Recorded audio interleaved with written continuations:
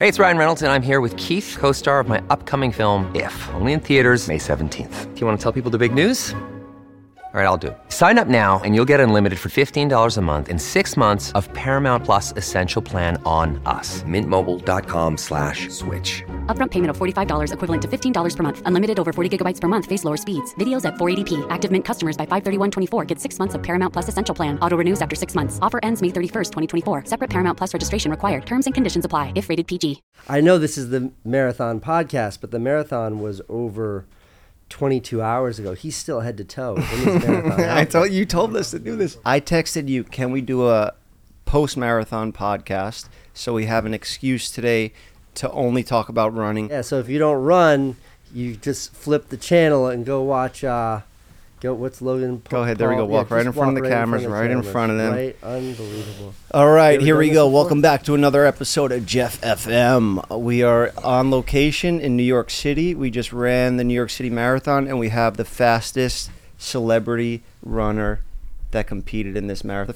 Just fastest celebrity runner. That's what the article was published about. I didn't write the headline, but I'm happy to accept that headline. Man, I'm so proud of you, Casey. I really am, because I know that you really wanted to crush your time from your physical prime when you were younger and in your, back in the golden years. And now look at you. How old are you? 42. 42, and you're in now your new physical prime. Yeah, I mean, I was going to interject because my goal was, I didn't achieve my goal. Okay, so there's the some nuance official there. time, your official time was, I could say it, right? It's public? Yeah, it's like I don't know if that's official, but that's what the chip time. That's what's on the website. Yeah. So I have the same situation. I have a 3:55 time, which is nothing to brag about. I disagree. It's a fantastic time, but continue. I'll get into my excuses later on in the episode. I'm excited to hear them. But yeah, man, biggest and toughest marathon in the world. They say 50,000 people, and you've done like 53,000 yesterday. Yeah. You've done how many of these New York City marathons? Yeah, yesterday was 7 in New York for me. I think yesterday was my 25th marathon overall. But New York's the best. Like, I don't do New York. I'm getting a call right now from this hater, Mike. You might want to know because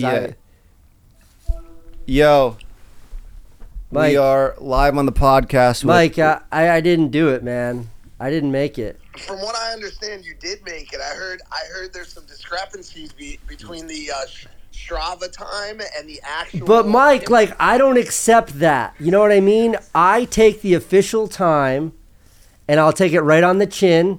Even though I don't like it, I like my watch time better. What's it called in boxing when you dispute the built-in excuses? Yeah, appeal. I was gonna appeal. Mike, I'm not appealing this.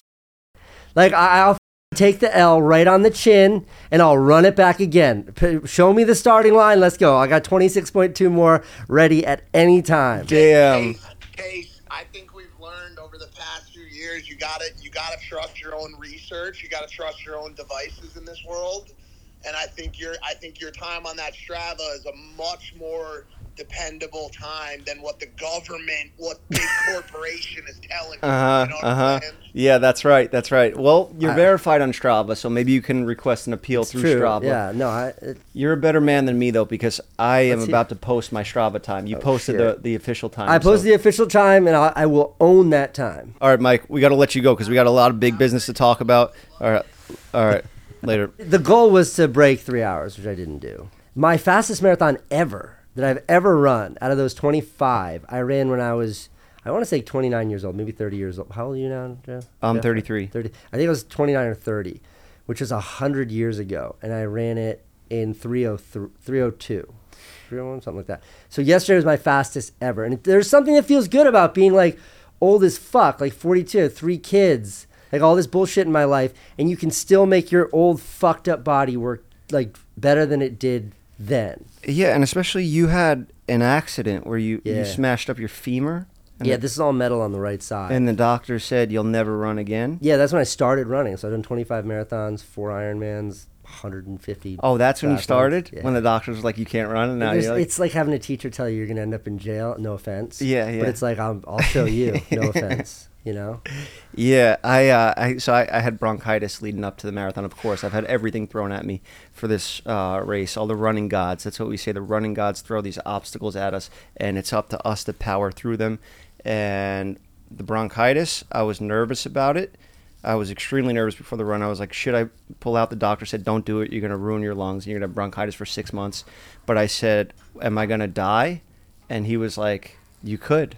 And I was like, Really? all right, I'll fucking die. No, he didn't say it. I wanted him to say that you were going to die. Say, dude, what the fuck?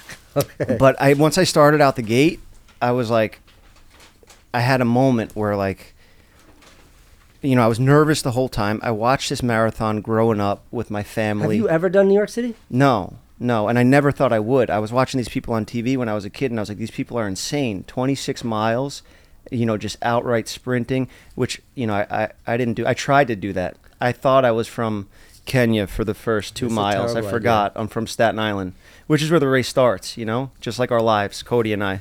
Staten Island. It's a big deal. We got to get that done. It feels great. There's no better feeling than accomplishing that insanely hard feat. And, you know, I can't explain it. You just got to go out there and do it. And you really inspire people to run. And I think that's really dope. And I try to do that. I know Cody he's out there with Cody crushed it yesterday. Rub it in my face. Go ahead. That was my competition because I know you're an insane runner. You actually, you're built for running. You have a time that even if I train my ass off, I don't think I'll get anywhere close. I don't understand how that makes sense, but, you know. Look, I was talking with Logan and Mike last week about marathoning, and what I said, they were like, are you going to beat Cody? Are you going to beat... And I was like, the thing about marathoning is the most beautiful thing. You're competing with yourself. Mm-hmm. Like, no, I believe you want to beat Cody, but whatever. Like, you're competing with your fucking self. Like, you won. Like, marathons are a binary. You finish... which means you did it or you didn't, and you did, and no one gives a fuck about your time. Yeah. You did it, and that's a huge deal. It's a huge deal. I kind of differ to that statement because, like, according to your YouTube video, you had this diagram, and I'm in the shame category. Okay. That was for me. In the video, I prefaced that by saying, these are for my times. Everybody has their own time. My buddy Hunter over there's time annihilated my time. But I can't compare myself to him. You're competing with yourself. You were victorious yesterday. Look at that medal. Yeah, it's a completely different thing, those distance runs like that 26 miles. Like, I was on track to do 3:30, 3:40, and I'm getting calls. I called my mom at mile 17 because I got lightheaded. Oh, no. And I was like, I might pass out here, and that'd be the worst situation is if I pass out and fall down. On Queensboro. I didn't know where I was. Everybody's talking about, we're in Brooklyn now. We're in Queens. We're in the Bronx. I was just looking straight down and just trying to just, you know, get through this thing. Were people screaming out your name? Yeah. Were you getting love on the course? Yeah, but I almost wish that I didn't because I had to stop and walk a couple times. And every time you stopped to walk, I would see a fan with a sign. And then I just felt like they wanted to tear their sign up. So this year is my fastest ever. Last year was my worst ever marathon in New York. And I thought I was fit. We studied the videos. And... last year was heartbreaking. And I remember turning into Central Park and hearing someone yell, "Why are you walking?" And it was like 49% rage. Like, what do you mean? You're just fucking standing there, my guy. I just ran 24 miles. Yeah. I'm just taking a little breather. And then like 51% just shame. And I was like, they're right. Yeah. Why am I walking? I didn't sign up to walk 26 miles. Yeah. And then you just start picking up the knees. Yeah, you're right. It's just None of that this year, though. No, this year, what got into you? Last year was just humiliating. Because, like, look, in years, I haven't run fast in 10 years or 12 years. Mm-hmm. But, like, last time I ran New York City, before last year was 2017, I did, like, a 3:40. And it was fun. I was high-fiving people. I made videos about it. Yeah. And it was jovial. And, like, I gave it, I worked hard, but I wasn't trying to do great. I knew that I was just going to have a great day. And 3:40 came in a way that wasn't super challenging. It was just a hard exertion of effort. Last year, I thought I was fit. And I gave it 100%, and I didn't think I was going to finish. What'd you run last year? 3:45, something like that. But Damn. 3:45, but I was on target for 3 even at mile 13. Yeah. Meaning that's how hard I crashed. Like, I was doing 15-minute miles. I was doing 6-minute miles at the start, and I was doing 15-minute miles. You were walking? I was done. I couldn't move. Yeah. I didn't think I was going to finish. My buddy that I was running with, who's done 2:58 in New York City, very fast runner. He and I were pacing each other, and at mile 11, he's like, I'm going home. And he went off the course, got on a fucking city bike, and rode his bike home and went to bed. Now, if that were you, would you get on that city bike and ride the course? I actually was thinking about doing that yesterday at mile 17. Yeah, and then you would post the time of like I was 15-minute miles, and then all of a sudden he's banging out 4 on the city bike. I was literally debating, like, oh, damn, should I just cheat or should I cut across the avenues to the park right now? But that's the thing. See, you are motivated by humiliation, you said. The whole thing with Shame. this running, you're competing with yourself. Your time doesn't really matter to anybody else. Nobody else. It means so much to you that you'll kill yourself out there. Sure. We will kill ourselves to beat our old times. Yeah, but the thing is, I kind of like... But you would cheat that. You would cheat that to get a better time, and you'd only be cheating yourself. It's kind of my own fault because, like, I got into, like, different phases of my life, like, more favoring skydiving, not as training as much, and then I keep my fastest time with 4:15 in the LA marathon. That's fast. Yeah, excuses. Okay. And, you know, I devote my time to and then my podcasting, so I slowest can't run marathon, I fast. think it was- Casey has a family. He's got a metal femur in his leg, and he's over here putting up times like the Ethiopians. There's no time for excuses right now. You know, But I progressed because my Miami marathon this year was 5 hours and 20 minutes. What do you do for 5 hours? Like, there are people that were finishing, I don't know, the greatest experience as a spectator, show up at the finish line at like 8 at night. You're seeing people who have been running for 7 or 8 hours. Like, I only had to run for 3 hours. You had to run for 4 hours. yeah. When you see people that have been running, they're working harder than the Ethiopians. Yeah. I think those people that take 8 hours, people can struggle with their legs, somebody in a wheelchair can only move 1 foot. Those people are putting more out there than the first place finishers. And when you see those people, like, that is like... Yeah, I was almost tearing up. Oh, yeah. Through a lot of times throughout the race. I was so nervous before all of it, but then you get into it, and I had a moment where I was like, holy shit, I'm doing it. This is it. We're here. And then you come down off that Verrazano, and you hear the crowd roaring in Brooklyn, and it's just like, this is the sickest shit. It's like, I'm oh my- alive. I'm doing this shit, you know? And we, Hunter right there, like the speed racer, we were talking earlier, it's like, so I've done marathons all over the place. Mm-hmm. Great races, run Boston, like run a bunch of big races, but New York City, I think, is one of the only races where it's like more. I think 90%, 95% of the people out there are doing it because it was like a box on their list. Yeah. Like, in my life, I'm going to do this. Not run a marathon, not do this time. In my life, I'm going to run the New York City Marathon. And when you take that and times it by 52,000 people, that energy is like the most palpable energy that you feel. Like, how about at the beginning where you're like stacked in like sardines? And you Yeah. can hear people's heart Traffic beatings. jam.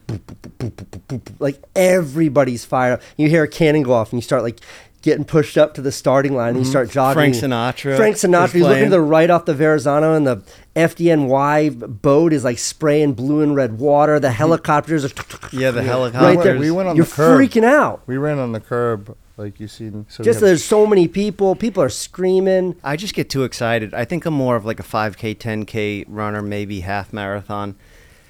I don't know. I Half told marathon's myself the best distance. I told myself after the LA marathon that I wasn't going to do it anymore because I lost toenails, and I was like, cool, I got it, bucket list, checked it off. But the New York City Marathon is the main bucket the list bucket thing list. that you have to It's the do. one. I don't know how to explain it to people. If you're out there thinking about doing a race, do it. It's like, stop thinking, There's just nothing- sign up there's to it. nothing like it. Look, we've done a lot of things in life. You got, like, I had goals. I wanted to get a gold subscriber plaque, like hit 1 million subs or something, and like win a Streamy award or something. But there's no better feeling than pushing yourself to you. Your body's telling you, stop this shit. You're gonna fucking die, and you push through that, and you accomplish that. It's just the best.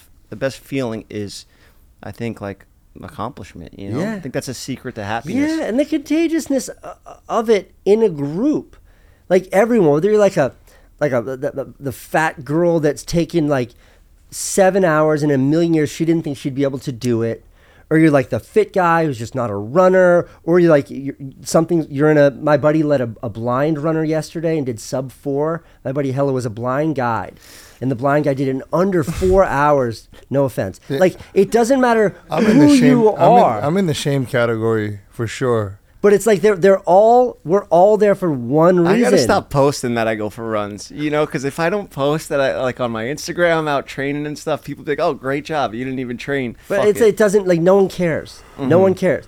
Like, to any of those, My father gave me a lot of shit for besides your dad, no one cares. Like, to all those guys that are really good, if any of them, like, my time would have been Hunter's worst day ever. Yeah. Like, and for me, it was like a culmination of 15 years of training, and that's like. But how many subscribers does Hunter have? That's you true. know, That's true. Oh, he's not doing bad. Sorry, Hunter. I know nothing, but I'm just saying. I'm just fucking around. I'm like, there's kind of like a thing when, like, with the crossover boxing now. You know, Sure. you compete against people that have to do the same amount. They have to spend the same amount of time on training, or they have to spend the same amount of time on work, and they can't train as much as an athlete. So that's why it works out. Like, okay, these non-fighters can fight other non-fighters, and that makes sense. I love the YouTube boxing thing. I wish they were better. I wish they were just, the fights were actually better. Like those 20 seconds when Logan was beating the shit out of him. Like, Yeah. I wish all 5 rounds were like that. It's like just a lot of, like, I'll watch it for those 20 seconds. It's magical. Yeah. And like KSI throwing those huge haymakers were awesome, but then he was kind of gassed, and those fights kind of dwindle off. Like, but I love it because to me, it's like, I think that I'm really taking a turn here away from our marathon conversation, but like, I think Jake uniquely has done a flawless job of picking perfect people to fight. Yeah, they Because fight. They want to fight. Yeah, and the people give him shit. And they're like, "Why don't you fight a boxer?" And it's like, he's only done 5 matches or 6 matches, like 6 5. Like, give the kid a chance. He's picking people that, like, do I think he's gonna beat him? Like, do I think he can actually beat Silva? I don't know. Let's see what happens. Silva was a really good fight. Silva was a great fight. It was a great matchup, and Silva was a total gentleman about it, and Jake was respectful towards him, which I appreciated. I really like that fight. That was a good fight. And people don't know boxers, really. You know, you want to see him fight people that you know, personalities. That's what makes it fun. Yeah. And if they're a little, you know, newer, you can follow things. If you watch 2, like, flyweights go at it, they're just so technical and so quick. Sure. You don't even see what's going on. This is like a fight. They're not boxing. They're fighting. Yeah, exactly. Although I do think Logan Paul has found his calling as a professional wrestler. I know. Holy shit, is he good. I've been watching wrestling since I was a kid. Yeah. NWO days, man. Logan is fucking brilliant in the ring. He's like part gymnast. He can do his flips and he sells. Like when the other guys are doing that's what you call it, right? Like when somebody tries to body slam you and you let them body slam you and then you act her, it's called a sell. Yeah. They overdo it. No, Logan does it perfectly. Yeah. Like, you got to make your opponent look good. Yeah. And he does that so well. And then he's hurting himself every match. He's giving it everything he's got. He's flying high. Like, no, that is like the best.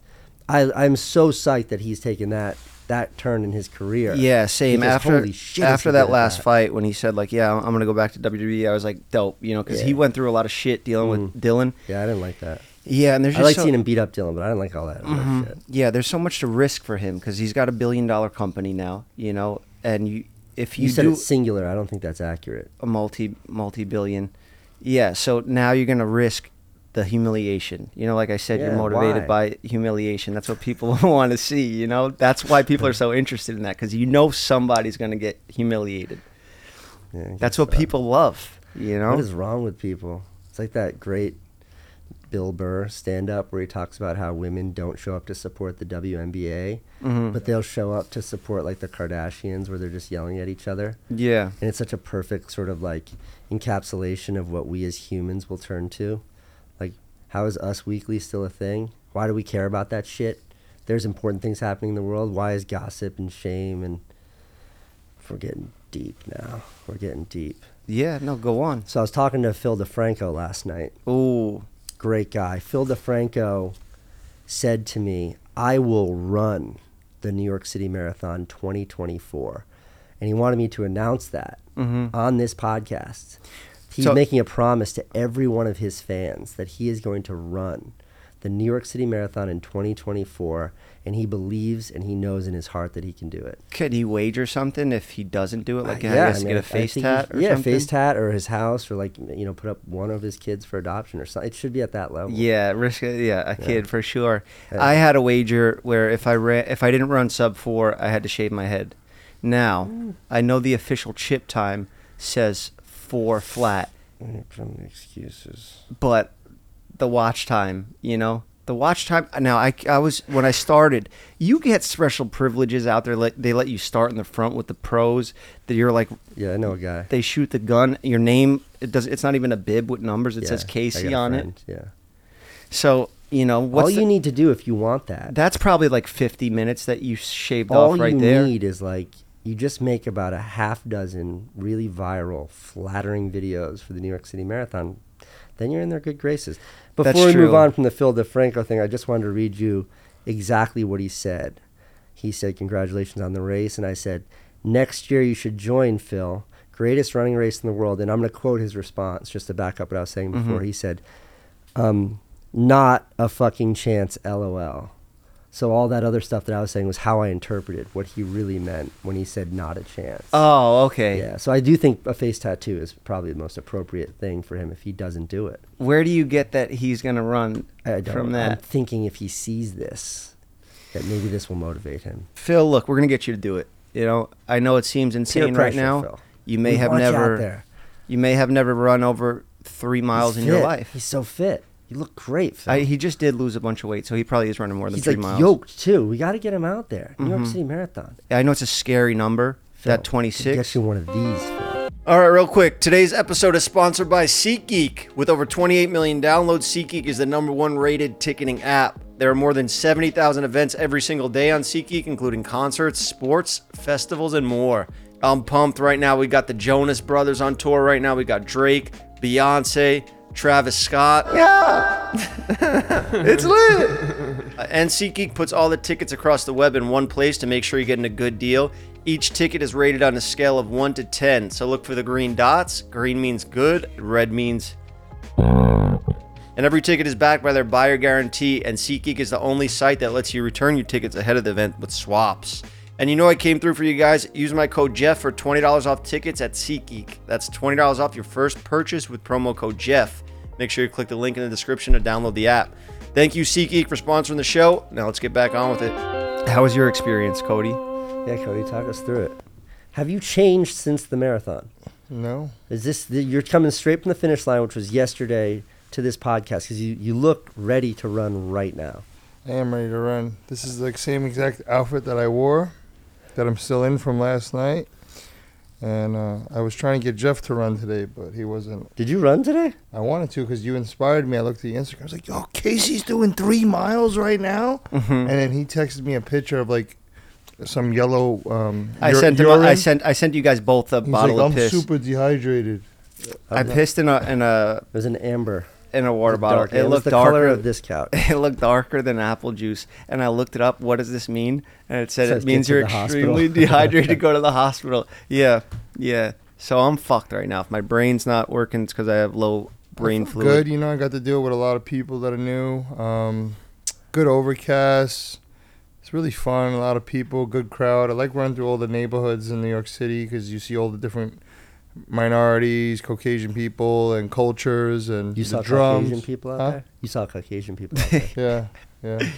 It was cool to see the mix. All the nations at war that were out there with their flags, but you got a nice video of the two people. You had an Israeli flag and a buddy Kosha Dills is his name. He's like a Jewish rapper. He's great, and he is like super just positive piece. Like he puts out a lot of stuff on Instagram about what's going on in the conflict right now, but he does it in a way that's like it's just peaceful and kind and lovely. Yeah, we need more stuff like that. We need more stuff like that. It was great. No, it was just like also like the support, the comedy of the signs. There's like a dude handing out joints in Brooklyn. He just had a sign that said free weed. He had a handful of pre-rolled joints, and people were like saw like an old dude go over to him. I saw it on Instagram, and he like runs with the guy and like hands him a joint. Yeah. And like there was a dude, what was the other video I saw, who had 2 beers with that were like shotgunned, where they already had the holes in them and stuff, and he was just standing like this till somebody came up to him and he gave it to a guy. And did you see the duck running? Yeah, the duck was running. I didn't see the duck. I saw it online. Yeah. I didn't see the duck. We ripped. I think the duck paces a little bit footage. slower than us. The duck does like a 5.5, 6 hour marathon, but there's a duck that runs it. How does that duck get a bib every year? Those bibs are hard to get. Yeah, it's extremely hard to get in that race. As we tell everybody, you should definitely go out and sign up to the New York City Marathon. It's like, I saw on the news today, they said it's harder to get into than an Ivy League school. That's a little ridiculous. I've never been to an Ivy League school, but I have been in the New York City Marathon 7 times. So okay, so based on my experience, that doesn't feel accurate. That doesn't make sense, right? But it is hard, which is a bummer. But whatever, just you know, figure it out. Yeah, there's like a thing where it's like, how's it work on you? Like volunteer a bunch of times. Yeah, so if you volunteer 8 times, run 8 and then volunteer 1. Yeah, the New York, the governing body does like all these races. So you do a bunch of 5Ks and you volunteer at one, you hand out water, then they give you a bit. There's like, you know, it's not impossible. You just got to put work in, raise a bunch of money for charities. I was running when I was like, hit that wall, and I saw a guy that had a shirt on. He's like, "What is your why? Remember your why," or something. And did you ever say that in a video? Because I feel like you said that before. I mean, probably something. I think that's like a cheesy thing to say. No, I don't think it's a cheesy thing to say. I think it's like it's if you're in tune with why you do what you do, like if your actions have purpose, I think it makes you a more effective human being. Yeah. I think there's a lot of people that kind of maybe float through life without ever identifying or appreciating why they do anything they do. And I think if you can attach a purpose to everything you do, you're just a happier, more fulfilled person.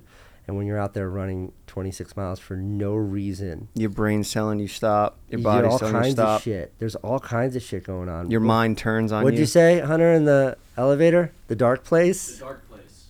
Yeah, when you're just like, everything's saying stop. Every instinct that like God gave you or Darwin gave you, depending on your beliefs, that makes you stop to preserve your own well-being. All of those alarms, like the dashboard of your car, like the check engine light, every light is on. Like a lot of people, it was mile 17 coming. There's this huge bridge in the middle of the race at mile 16, like the worst place. This huge bridge that's just uphill forever. And I saw everybody's check engine lights like bing, bing, bing. That's bing. where I had to walk. Yeah, that's where I crashed too. That's what killed me last year. I walked over that. I remember last year stopping on the bridge, like I was gonna pass out. I put my hand on the bridge, and then I just like looked down, and I had pulled down my pants, and I was just taking a piss. There was like thousands of people, and I just couldn't, like I had no control of what was going on. And then I just walked up the whole bridge last year, and that's why like this year I was like no chance. This year I was like 650 up the bridge. Yeah, how are you bridge. running that fast up those hills? How do you get? You just. For me, it was just, I trained because it. you have a Like, coach. I trained that bridge a million times. So I was like, this bridge won't break me. What will break me is Fifth Avenue, and it broke me. And I trained Fifth Avenue week in and week out. I was like, I can't, and I knew I wouldn't be able to overcome it, and I didn't. Well, you ran a 7? Yeah, but that's mile? what cost me. Oh, the 2 minutes I needed was that uphill. Well, And you I got know. a year to regret that, and that'll be haunting you for a year. It's been haunting me for like 15 years, but I'm not afraid. I'm gonna go right back. Next year, at we're it. going for it again. I want to run the New York City Marathon every year until I can no longer run or I die. It is my favorite thing on a level that is like inexplicable. It is so hard to explain what that is like. Like it is the humanity of that, like the collective humanity of it in the city that I love. Like all of the virtues of New York City that I love. And New York's fucked up. There's a lot wrong with the city, but that's neither here nor there. Everything that's right about this city that has the people who live here suffer through living here. You pay like a fortune to live in a small apartment. I could have a huge house if I lived in fucking Cleveland. But instead I live in this tiny apartment. Like the streets are dirty. I stepped over trash to come here. It fucking stinks out there. Like you suffer through that because New York has these magical virtues. And those virtues are distilled in that marathon. It is like the pure brilliance of this city condensed down in one little race. Yeah. And it is just like mainlining straight black tar, pure New York City heroin is what that race is like. It is everything I fucking love and have committed my life to figure out how to survive and live in this city. All distilled, all right there. It is New York City concentrate. You do such a good job at capturing that New York personality too. The Side Talk guys, They're the best. Yeah, they do a great New job. York Nico, I don't know if you follow him on social. New York Nico, he And captures the city. I was talking to the Side Talk guys, and they said something that stuck with me. They were like, we were looking for what to do for our videos and stuff like that, and a lot of people have characters, like it's their own personality, but when we shoot, like New York is the personality, New York is the character, and that's a cool way to look at it, and you do really good with that too. But yeah, talking about like your motivation to get into running, for a doctor to tell you like you're never going to run again, and then you're like, that's going to push me to now look at where you're at. This guy found running in prison, because before that we tried everything to get happy. We tried selling drugs, taking drugs, Yeah, I found making running money. like the last year before getting out. And then I remember you did a marathon in 2016. So I was like, when I got out, I was like, I'm going to do a marathon now. And then I did the LA marathon in 2020. And then during COVID, I got into swimming and cycling. And then I did an Ironman. And then I just started doing a whole bunch of marathons. Fort Lauderdale, Miami. I did New York twice. You did a 146 full distance Ironman? Yep. That's 14 hours and 5 minutes in Cozumel, that's Mexico. a good time. That's a good time. Yeah, that was one of my slow marathons too. It was like 5 hours and 30 minutes. You did a marathon because I did a marathon. I did an Ironman because you did an Ironman. Look at that. Now that's what friends are for. Push each other to do shit like this. Not to do drugs. Oh, you don't want to smoke that crack? And then I swam from Alcatraz. What do you? Remember? Yeah. I did the swim from Alcatraz he did the escape from Alcatraz. Have you done that, Casey? No, I haven't done that. Yeah, it's a hard swim. That's why I stopped doing triathlons. I hate swimming. Same. The only thing I like is to run. I just like to run. I hate the turning the head movement to get air constantly. Also, you can't look. It's annoying. I mean, I like to. I've swam for a number of years, but I wish I had gills. I wouldn't mind because you wouldn't have to. Kevin Costner in Waterworld, that kind of thing. Yeah. yeah. Running's so accessible. Like whenever you travel, you just throw shoes in your backpack, and you can just go out My and run. nephew popped his knee. He's got fluid in his knee now. I think he's in the emergency room. When did this happen? Yesterday. In the marathon? Yeah. That's a shame. Well, he finished. Good for him. Yeah. Did anyone die? I hope not. I saw people that looked like they were dead. Yeah, that was the scariest thing. So for me, it was mile 21 coming out of the Bronx. I remember so vivid, and it was one of the scariest moments in the whole race. I saw the first person stop and start walking, and I was like, oh no. That was at mile what? 21. Oh, because you were up there with the pros. I started with people, everyone was faster than me. Yeah. I was the slowest runner trying to do 3 hours. Everybody I was up with was much, much, much faster. So I was just being passed the whole race, and everybody looking much better than me, which is good motivation. But the first time I saw someone peel off, and then like a minute later, second person, 30 seconds later, third person, 15 seconds later, fourth person. And then by the time you get to like Central Park, every second's like dink, dink, just dink, dropping people like flies. dropping. And then even turning into the chute, like the final 500 feet, like in my head, I was like, I might not make this. And I slowed down just to make sure I could get across the finish line because I was a little fucked up the finish line. But I saw people going down at the finish line just stopping, just stop putting their hands down. And it was like, oh, man. It's scary. Yeah. Because it just reminds you of your own What time did you start? What time did I wake up? What time did I start? When did they shoot the gun off for you? What heat were you in? 9. 9? Yeah. Okay, yeah. So you started like an hour and a half ahead of us. But I remember I would call my parents and I would like check because they're tracking, and they're like, Casey finished in 3:01. He broke his record, and I was all pumped up, and I was like, fuck. But also I was like, fuck, he fucking crushed me. Like maybe Casey would sprain an ankle and I could beat him or something, I'm like worried about Cody now, and I'm like, where's Cody at? What pace is he at? And Kyle's like, oh, you're fucking crushing him. He's running like 10-minute miles. And I'm like, no fucking way. Cody is doing that? And he's like, no, bad Cody, evil Cody. Because we got evil Cody and we have good Cody. And then he was like, he's running 10 minutes. And then I was like, where's Cody Ko at? He's like, he's fucking 3 miles ahead of you. And I was like, fuck. And then I picked it up. What did good Cody come in at? 7 minutes ahead of me. He got me by, I would be pissed off because He trained hard though. Yeah, He's fit, man. Yeah, he put in the proper training. Yeah. 353? Yeah. And I would be kind of like, 'cause I'm very competitive, and I would be like upset with myself, but I didn't get the proper training in, and I know that I gave it everything I had. I left everything out there, and I'd say after your legs, your lungs are the most important thing. So running with bronchitis is pretty crazy. Yeah, like 3 miles in, I was like, the bronchitis is gone. All you got to do is go out and run a marathon if you get sick. But then it came back. I was just coughing up and spitting, and people run by. What the fuck are you doing? I'm running over here. How long do we have to wear these for? Is there a rule? This was your idea to. I just put thought it'd these be on. funny. I thought it'd be funny. People walking around outside. We could take them off. Our participation medals. I'm walking around with a gold. Somebody asked me, they're like, "Yo, did you win the Olympics?" I told them I got a replica on Canal Street. They should sell these on Canal Street. Just to say I did it. Yeah, it's a participation medal, but it means a lot. You know, we worked hard for these I would say it's participation fun medals. on race day, on marathon day, to wear it for the rest of the day because everywhere you go, people are so nice to you. What do you do with these medals now after? Do you just have a drawer that you stuff them in? Yeah.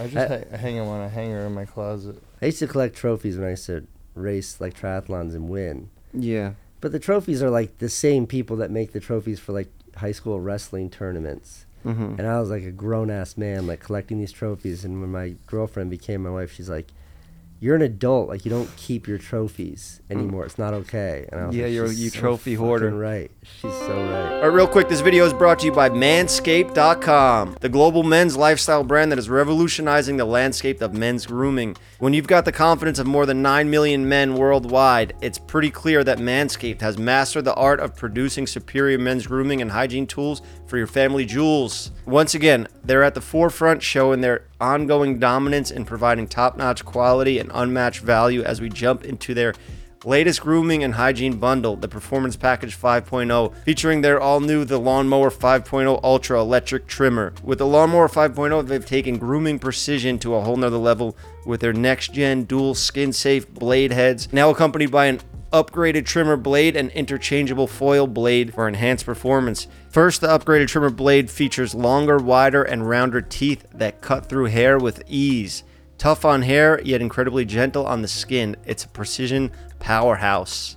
Its mission is to leave you with that irresistibly smooth, bare finish as it moves softly across your skin, snatching even the finest hairs, but not your nuts. You're not going to snip that skin on your nuts. Think of it as a grooming tag team match. The trimmer blade enters the ring with its clean cut moves, and the foil blade swoops in there for the grand finale of unbeatable smoothness. Head over to manscaped.com to get your hands on the Performance Package 5.0 Ultra today. When you use my promo code Jeff's Barbershop, you'll get 20% off plus free international shipping plus 2 free gifts. That's 20% off plus free shipping and 2 free gifts with promo code Jeff's Barbershop at manscaped.com. Trust me when you say this, fellas, your balls will thank you. All right, thank you, Manscaped, for sponsoring the show. Now let's get back on with it.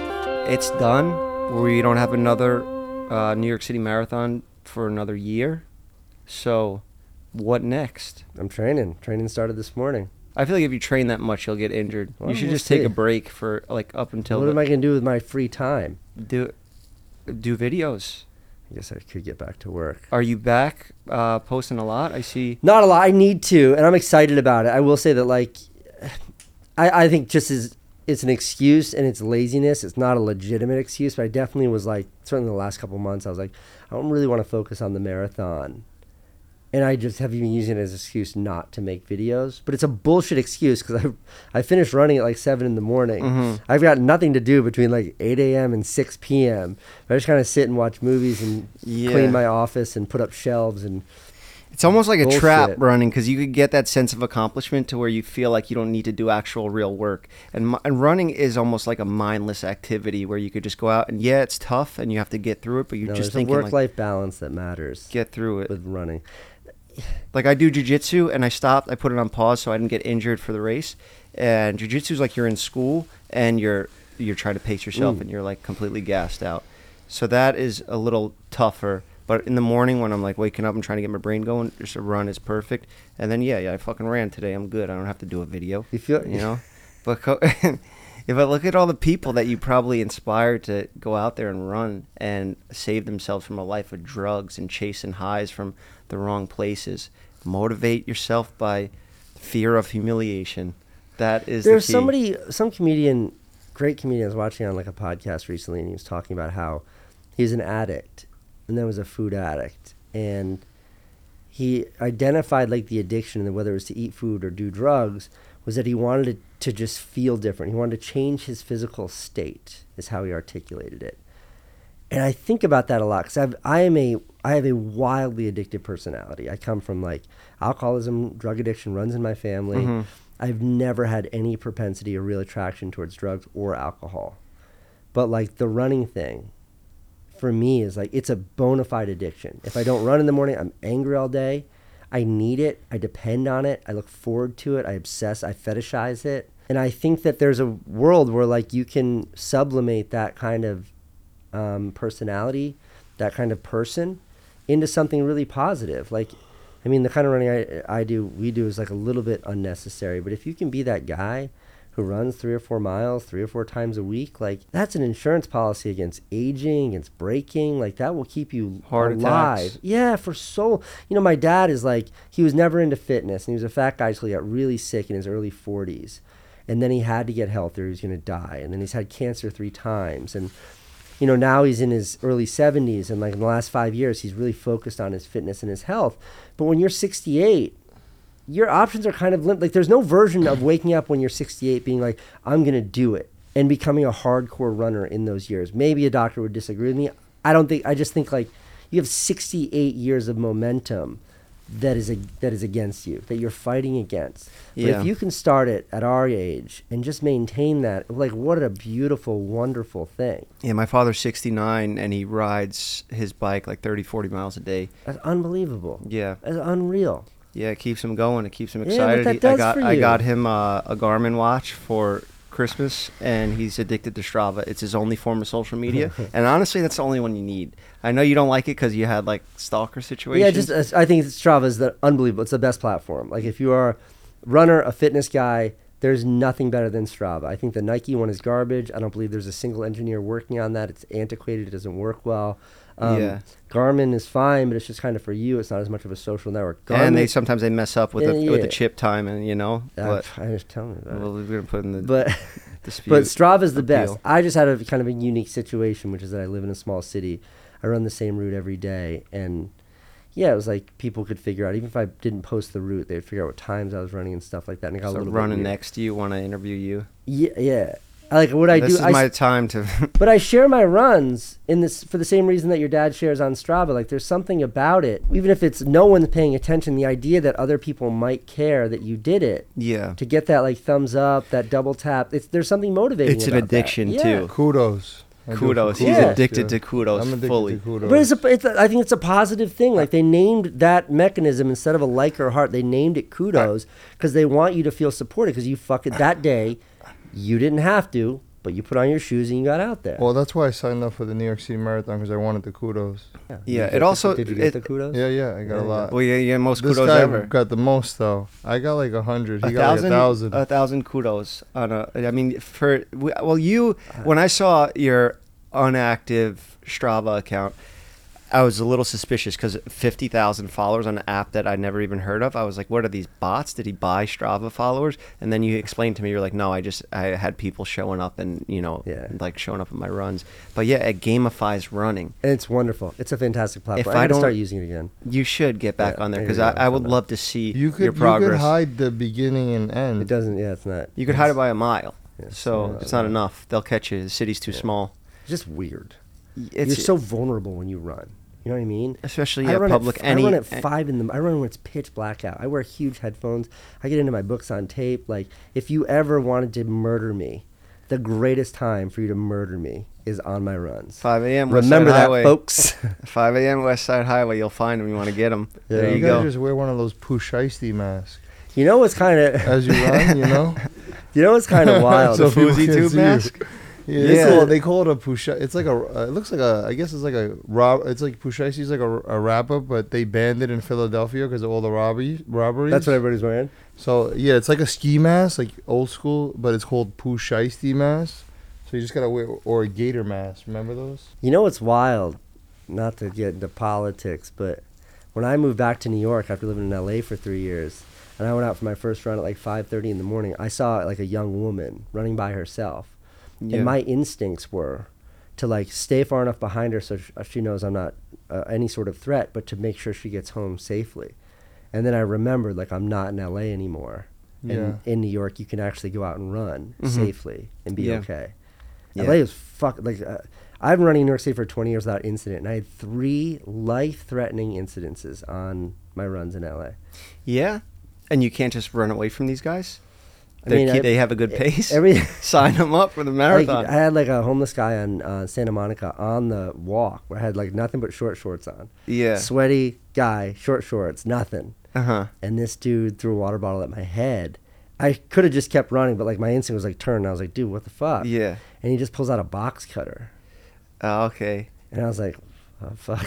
If they pull out a knife, you run. If they pull out a gun, you run at them. Yeah, to sure. get the gun. Whatever. If I see a knife, like, I don't care. I'm out of there. And, like, it was just, like, hands up, but, like, you know, it was close enough where if I turned, like, I don't know. I didn't want to take my eyes off them. And, like, two old, and I mean really old people, like 80-year-olds came up and kind of were like, you leave him alone. You put that knife away. And I was like, thanks, guys. Thanks, because you were over there gassed out? No, just because, like, I don't know, even, like, this lunatic... Yeah. There's something so disarming about octogenarians. Like when you see a really old person in their 80s, you're like, they're not a threat and they're telling him to go away. And he just like, for whatever reason, just turned and walked away. But like, you know, me, like a dude is all sweaty and jacked up that I'm just yelled, what the fuck at him. He sees me as a threat. And these old people, he didn't see it as a threat. And I was very happy they were there to diffuse it. Because, like, a dude holding a box cutter is a fucking scary sight. It sounds like you just wanted to get arrested. You don't get arrested for that in Los Angeles. That's perfectly legal in Los Angeles. Yeah. Yeah, you can do whatever you want in LA. Yeah. It's pretty bad. But I'm over it. I'm back out here. I'm looking at apartments Are you tomorrow. here full time? That's what I was asking you before we were on air. I just What's really your like vibe? it. I like New York. They're real people with real jobs, different ages. You know, everybody's not just trying to stay young and do things to gain popularity and do whatever to, you know, get there. So I love it here.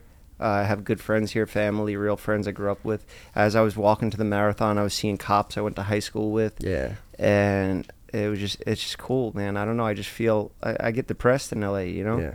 It's tough. LA's got its virtues, and like I have a tendency, a bad habit of like talking poorly about Los Angeles because I didn't find my flow there. I didn't find my place there. But I look like my big brother, who's a fantastic filmmaker, super talented guy. He's so happy there, and he's a complicated person. He's not a pushover. My younger brother, who's same thing, super smart kid, he loves LA. I understand why people really like LA. I think it's more about you.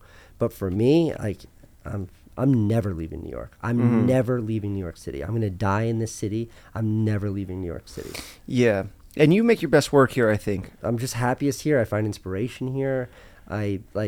You could walk me out in front of this building right now and I could find 10 subjects for a video. I've got my studio here. I like living in a small apartment with my family.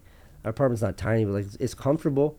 But if I live in a house that size anywhere else, they'd be like, why are you living in that little place? It's like, it's nice. We can leave our apartment door open and the kids play with the neighbors' kids. And like, it's a sense of community. And we have like a doorman and like, we know his name. And my kids can ride their scooter to ballet class. And, you know, it's like when you're all stuck together, all 8 million people, it's like you can either war with each other or figure out how to make it work. And I feel like New York City is about 98% making it work and 2% war.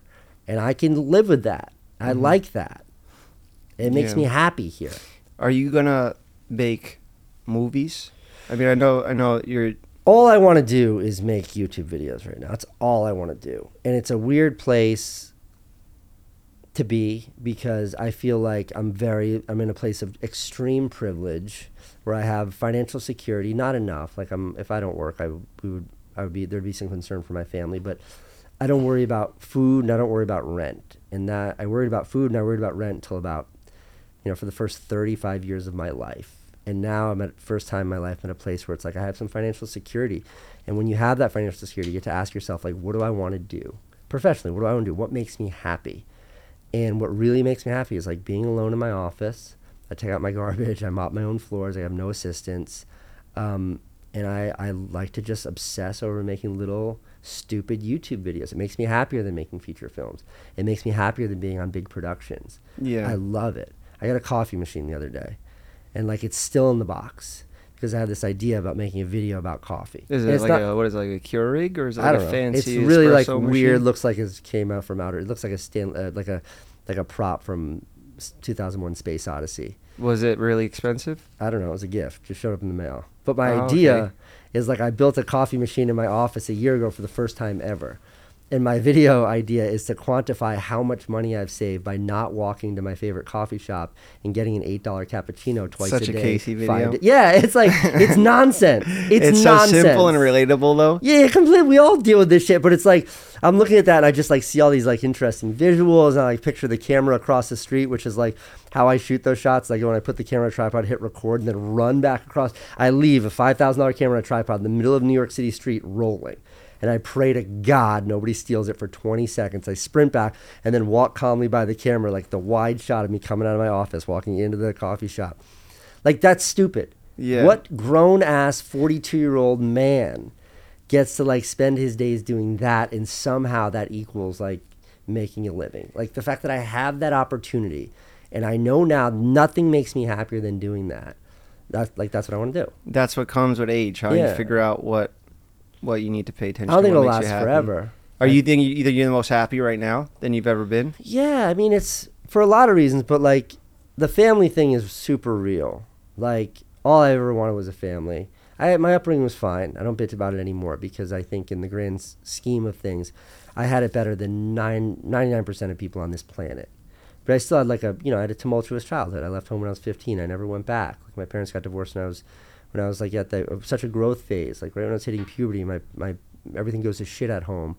I ran away. It's like, I had a kid when I was a teenager. Like I was on welfare. Like couldn't afford food. Like all of that is like fucked up. But through all that, all I ever wanted was like a family. Mm-hmm.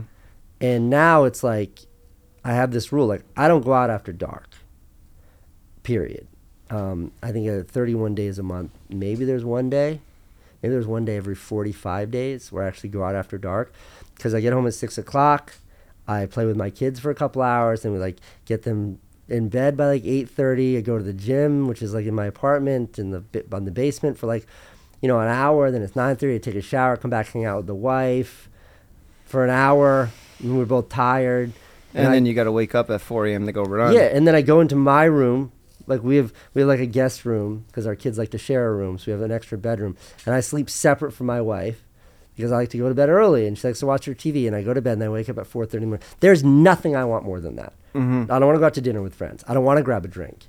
I don't want to hang out. I don't want to go to a party. I don't want to go to some like fucking fashion launch party. Damn, that I don't sounds want to nice. do any of that's all I want. I want to sleep in a different bed than my wife, I think wife. it's a key to marriage. Yeah. And my wife and I have a great relationship, and like it's not a sex thing. Uh-huh. It's just like she likes to have the dog in bed with her. She likes to watch, like women have this fucked up thing where they watch these murder docuseries before bed. What does that do to your brain? You don't do that. And I can't have I'm falling asleep, honey, and then in the background you're like, and then she slit the throat of her 3 children before her husband came home and she shot him in the face. It's like, turn this fucking shit off. Straight into nightmares. Yeah. So no, I go into my bedroom, which is like the kids' playroom. There's like a fish tank in there, and it's filled up with toys, and there's like stuffed animals in the bed, and the bed's this big.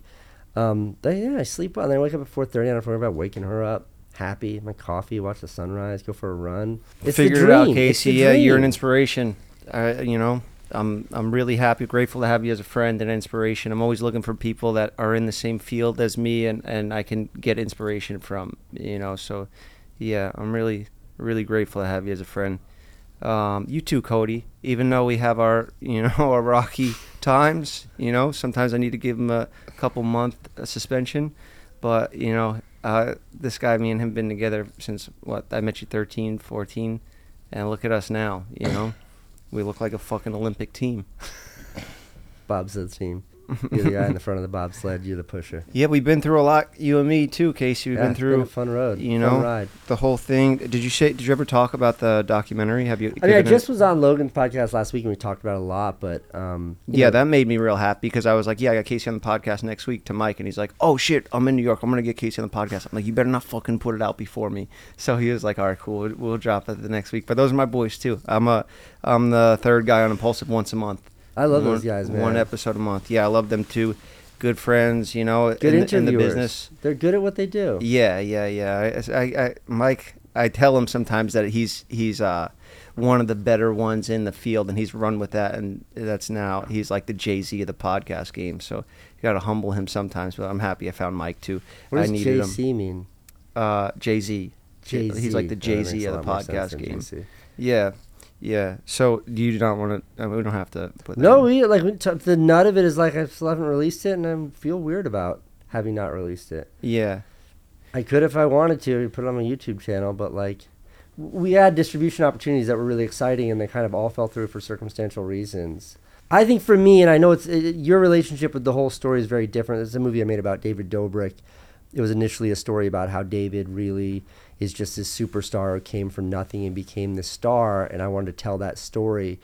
And then it ended up becoming the story about that article that came out that just torpedoed his career. Mm-hmm. It was difficult for me because I really loved David. I still do. And I did then. And he was a wonderful friend. And the idea of making a video celebrating your friend's success is really exciting.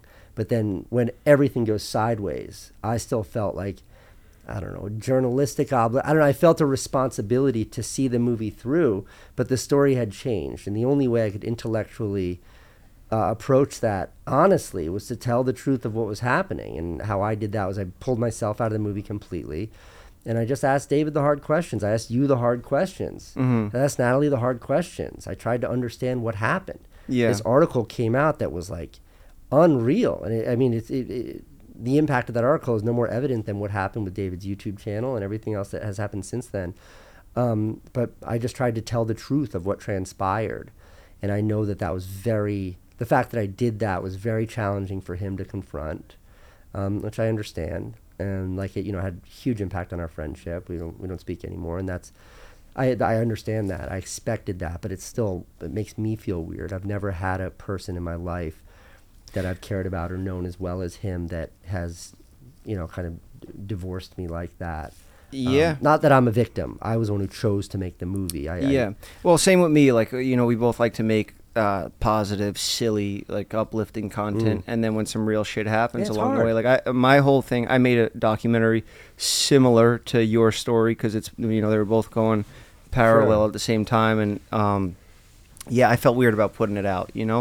I didn't want to show myself like that, but I didn't really have much of a choice, and everybody around me was like, you need to do this in order to live the rest of your life, to go on, you got to just... Yeah, look, and Jeff, you and I spoke every day during that, and I think the real distinction between my position and yours is that you had to tell your story. Mm-hmm. In addition, and even with that, I did try to make it the best for him. Like you said, you wanted to not make it seem like it's a hit piece on somebody. Sure. But how can you do that without lying about parts of the story that I'm gonna have to live with? And I think from your standpoint, you did the best you could, and I appreciate so much when you kind of let me know some things, where you're like, this was said in it, and I saw it, I watched it, and I think you did a good job, but it's still somewhat kind of you're trying to not ruin somebody, which I get it. I'd push back at that, which is just I tried to let David speak for David. Mm-hmm. I tried to let the journalist who wrote the story speak for her and speak for her story. And I worked hard. I worked my hardest to make sure it wasn't me telling anyone else's story. It was everybody telling the story for themselves. And that includes you. And I think the hard parts of the movie, the fact that it's not been released, the hardest parts for me are that the victim, this young woman that the story is about, who was assaulted in one of David's videos by Dom, not by David. David was not involved in what transpired, besides making the video that enabled it. I felt an obligation to her, and I feel an obligation to her as the victim. I feel an obligation to you, because you were so honest and forthright with me about what was going on then. I feel an obligation to David, but and not to say that you called me on some or a rat, I'm gonna backstab this guy or something to talk behind his back. He said what he said willingly in an interview, and I showed it to you. I showed you what the video was. It would have come out in the movie anyway, so I would have eventually seen it. But at the time, I needed to, you get blinded by these things when you're in this business, and so many things are changing so fast. I remember the first time we all did that meet and greet at your place, 268. Yeah.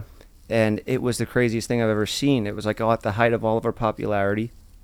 People are screaming like the Beatles were there, and the buildings were echoing. It was. I've never heard New York like that. It was crazy, and you get blinded by those things. And I will say, before the darker and more challenging aspects of the narrative aside, the part of the movie that sort of substantiates just how impactful David was as a cultural figure at the absolute apex of his career. What an unbelievable time. And I don't know of another social media star. I mean, you know, you have a Mr. Beast who has certainly eclipsed what anyone else has done before him, but Mr. Beast's content is not so Mr. Beast centric. David was at the center of all the work that he made, and like his work was so brilliant. Problematic, sure, but brilliant. And being along and getting to witness that ride. When we went to Miami and had all those supercars. You know, like the thing here in, the thing here in New York City. I accompanied him on a press tour when he was on that show, America's Next Top Something Talent. Like seeing what true celebrity can look like via social media. And that was the original intent of the movie, was just to tell that story solely. But just to witness that and then to have that captured on film, what a fucking wild time. Yeah, my thing was, I was trying to make a skydiving documentary. This is a documentary about me getting my skydiving license. I didn't expect it to be like a life-changing accident and all this shit. But yeah, back to those times. Those were great times. Fascinating times. And I was a spectator. I wasn't a part of it. You know, even when I was with you guys and I was filming for the documentary, I worked really hard to have David not put me in any of the videos and always to be invisible, because I didn't want to wag the dog. I wanted to stay invisible. So I was just there purely as a spectator, but to witness that was like, holy smokes. I think the movie will see the light of day sometime. I'm not actively hiding it, but I'm definitely using the fact that I haven't found what I feel like is the appropriate or most appropriate venue for distribution, which I don't feel like is my YouTube channel. Is it done? It's done. Is there a chance of continuation? No, whenever that distribution opportunity presents itself. Would you make it a saga? Go on for 30 years? No, I think that it would, the last minute or two might need a change. Certainly when I finished the movie was when he decided to continue his vlogs, and so much has transpired in his career. But I don't think anything besides like a text card at the end, just like an epilogue card. Just go into the Snapchat era, or is that not a... No, I think it would just be something like, this is what happened, in the years following. The Snapchat OnlyFans era of the Vlog Squad. Yeah. No, man, it was, it's unfortunate the way things happen, but everything happens for a reason. I'm happy where I'm at now. And even back then, I always made sure to prioritize my own content and make sure that what I was doing was real, and I was making sure I knew what I wanted to make. I knew what my own goals were and what I had to do to get there. And and you and I talked about that a lot then, and I think like some of the weird fallout from that is like not in a million years when I started that project did I think 5 years later that of all those relationships it would be my relationship with you that would maintain and endure.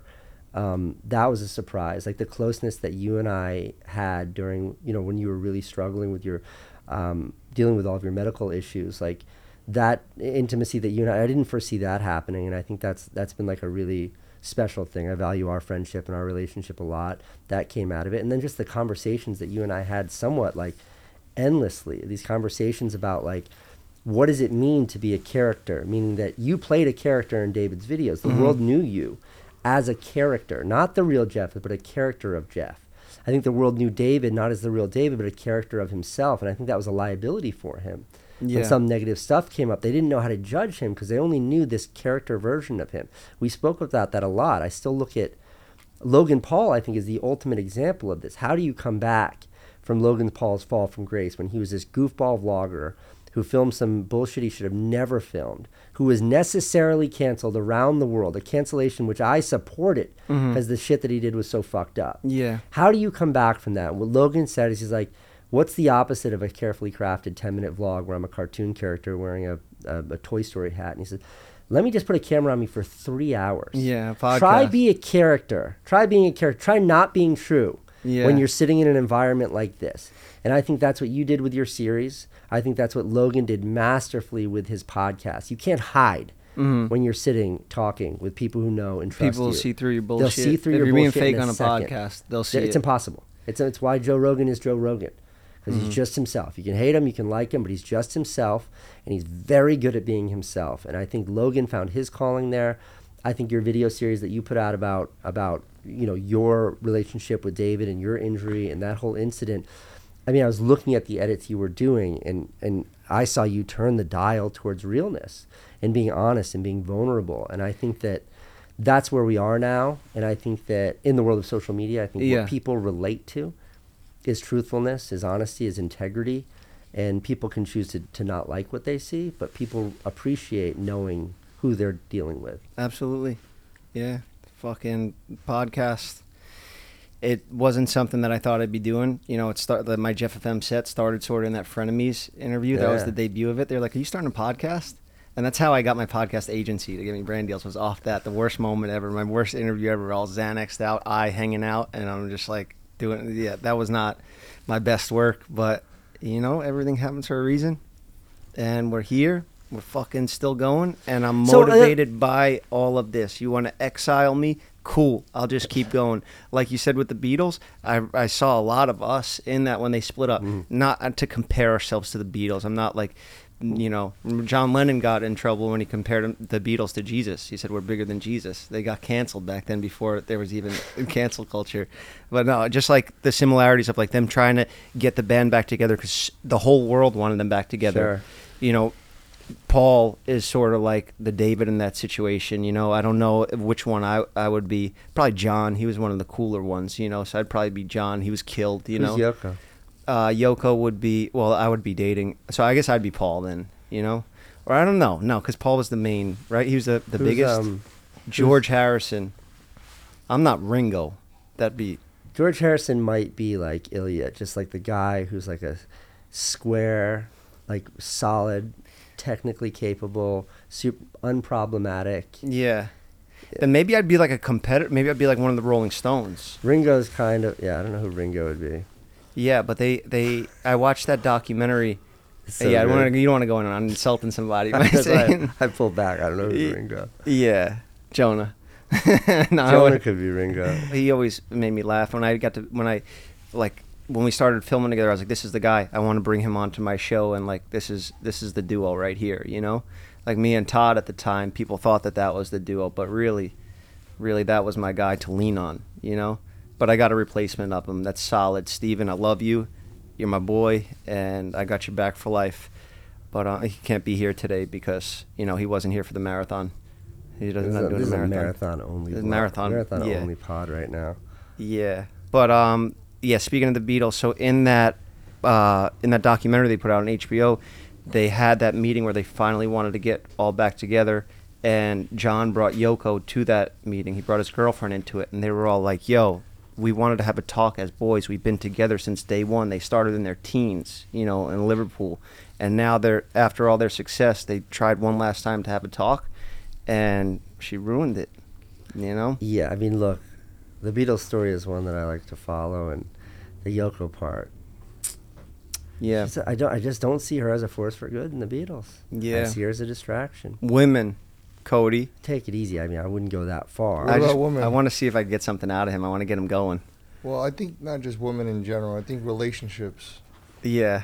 Guy, woman, girl, because it depends. It complicates things. It depends what part of like your life you're at. You might not be at the same setting. Like, you know, I don't know the right wording, but it's a lot harder for men because men need to build themselves up to a foundation. Yeah.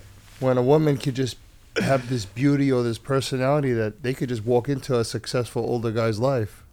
Yeah. You know, my wife and I had a podcast that was very successful. Yeah, so. And everybody's like, why don't you start the podcast back up again? And I was like, including my wife, the impact that it had on our marriage was so damaging and gnarly that I was like, I'm never doing that again. Yeah. Like, I need a total separation of church and state. Yeah, a little bit of marriage. I don't know. It's just like it's America. Everybody's on their second marriage. Well, I mean, some people last. You know, my parents been together 40 years. They made it. It's hard because social media, you know, it opens up all like this facade of like, oh, I could get better, or this is what my life should be like. Yeah. So they're like, oh, I don't want this. I'm not happy. And then, you know, then they try to go find what they see, what they idolize, or for something of a story that was painted. And what is it? Jealousy is the thief of joy, something like that. Yeah. So it's complicated. You know, we got the wife and I this December, January. I don't know what our anniversary date is, but 10 years. Damn. 7 years is like the most. Like if you make it to 7 years, you beat the odds statistically. Okay. Meaning that like we did it. Like if we were to split up now, the marriage would still technically be considered a a success. We pull the numbers up. We're pulling the stats up. She and I are carrying the burden of the high divorce rate on our shoulders. And you guys met here in New York? Yeah. That's it. Inspiring. I got to find my New York wife City out girls here. are the best. They don't give a shit. They don't wear makeup. They don't care about you. They got their pajamas on at like the coffee shop. They got at like jobs. 10:30. They're busy. Nurses. They don't have time for you. They're busy. Yeah, They're doing real things. Uh-huh. Like, you know what's not cool in New York? Lip fillers. Yeah. Nobody has them. Yeah. I'm busy running marathons. That's right. I don't have time for relationships. Yeah. I'm Focus on training yourself. all year round. Or find a girl that does marathons. Yeah, that's it. I was actually running the marathon yesterday. I was like, man, I got to get a fitness girl. Yeah. Somebody that could be faster than me so she could just slap me in my face and then run away, and then I could try to chase her down. Whatever it takes. Yeah. Whatever it takes. So I could get better. Yeah. It's funny. My wife is not. My wife, she's very healthy. She's very fit, but she's not a runner. Most people are not. It's Most hard. people are not. It's a full body movement. It's a lot. It It's sucks, punishing. to be honest. I love it because, like you said, I think it's the cure for everything. It's preventative. Like, it keeps your heart strong. Good It for your keeps mental health. it cleans out your veins. You feel good. Your mental health. I'm gonna run for the rest of my life. There it is. I gotta go. Yeah, same. We have to wrap it up. Casey, thank you so much for doing this. Thanks for having me. Always a pleasure. And we'll be neighbors now. Yeah, You know, love to have you back. I'm in the excited city, for the man. next chapter. We got a year to train. I hope you take it serious because I'm not fucking playing games next year. Congrats on the marathon. Congrats on the marathon. Anything you want to say to people, motivate them to start running? Get a running coach. Just call Jeff. Phil, I'm sorry for calling you out, but I would love for you to run the marathon. Just start. Doesn't matter how fast. Just go. That's what I do. When people say, where do I start? It's like, Just go really, Go really run for 15 slow. minutes, see what you can do. Set a goal and just tell yourself you can't stop till you get to that goal. And then you build that goal up little by little. And then you'll be there. You'll be banging out the New York City Marathon. You'll be the happiest you ever were in your life with no drugs, no substances. And yeah, do it. All right. Thank you, Casey Neistat. And Evil Cody. There you go.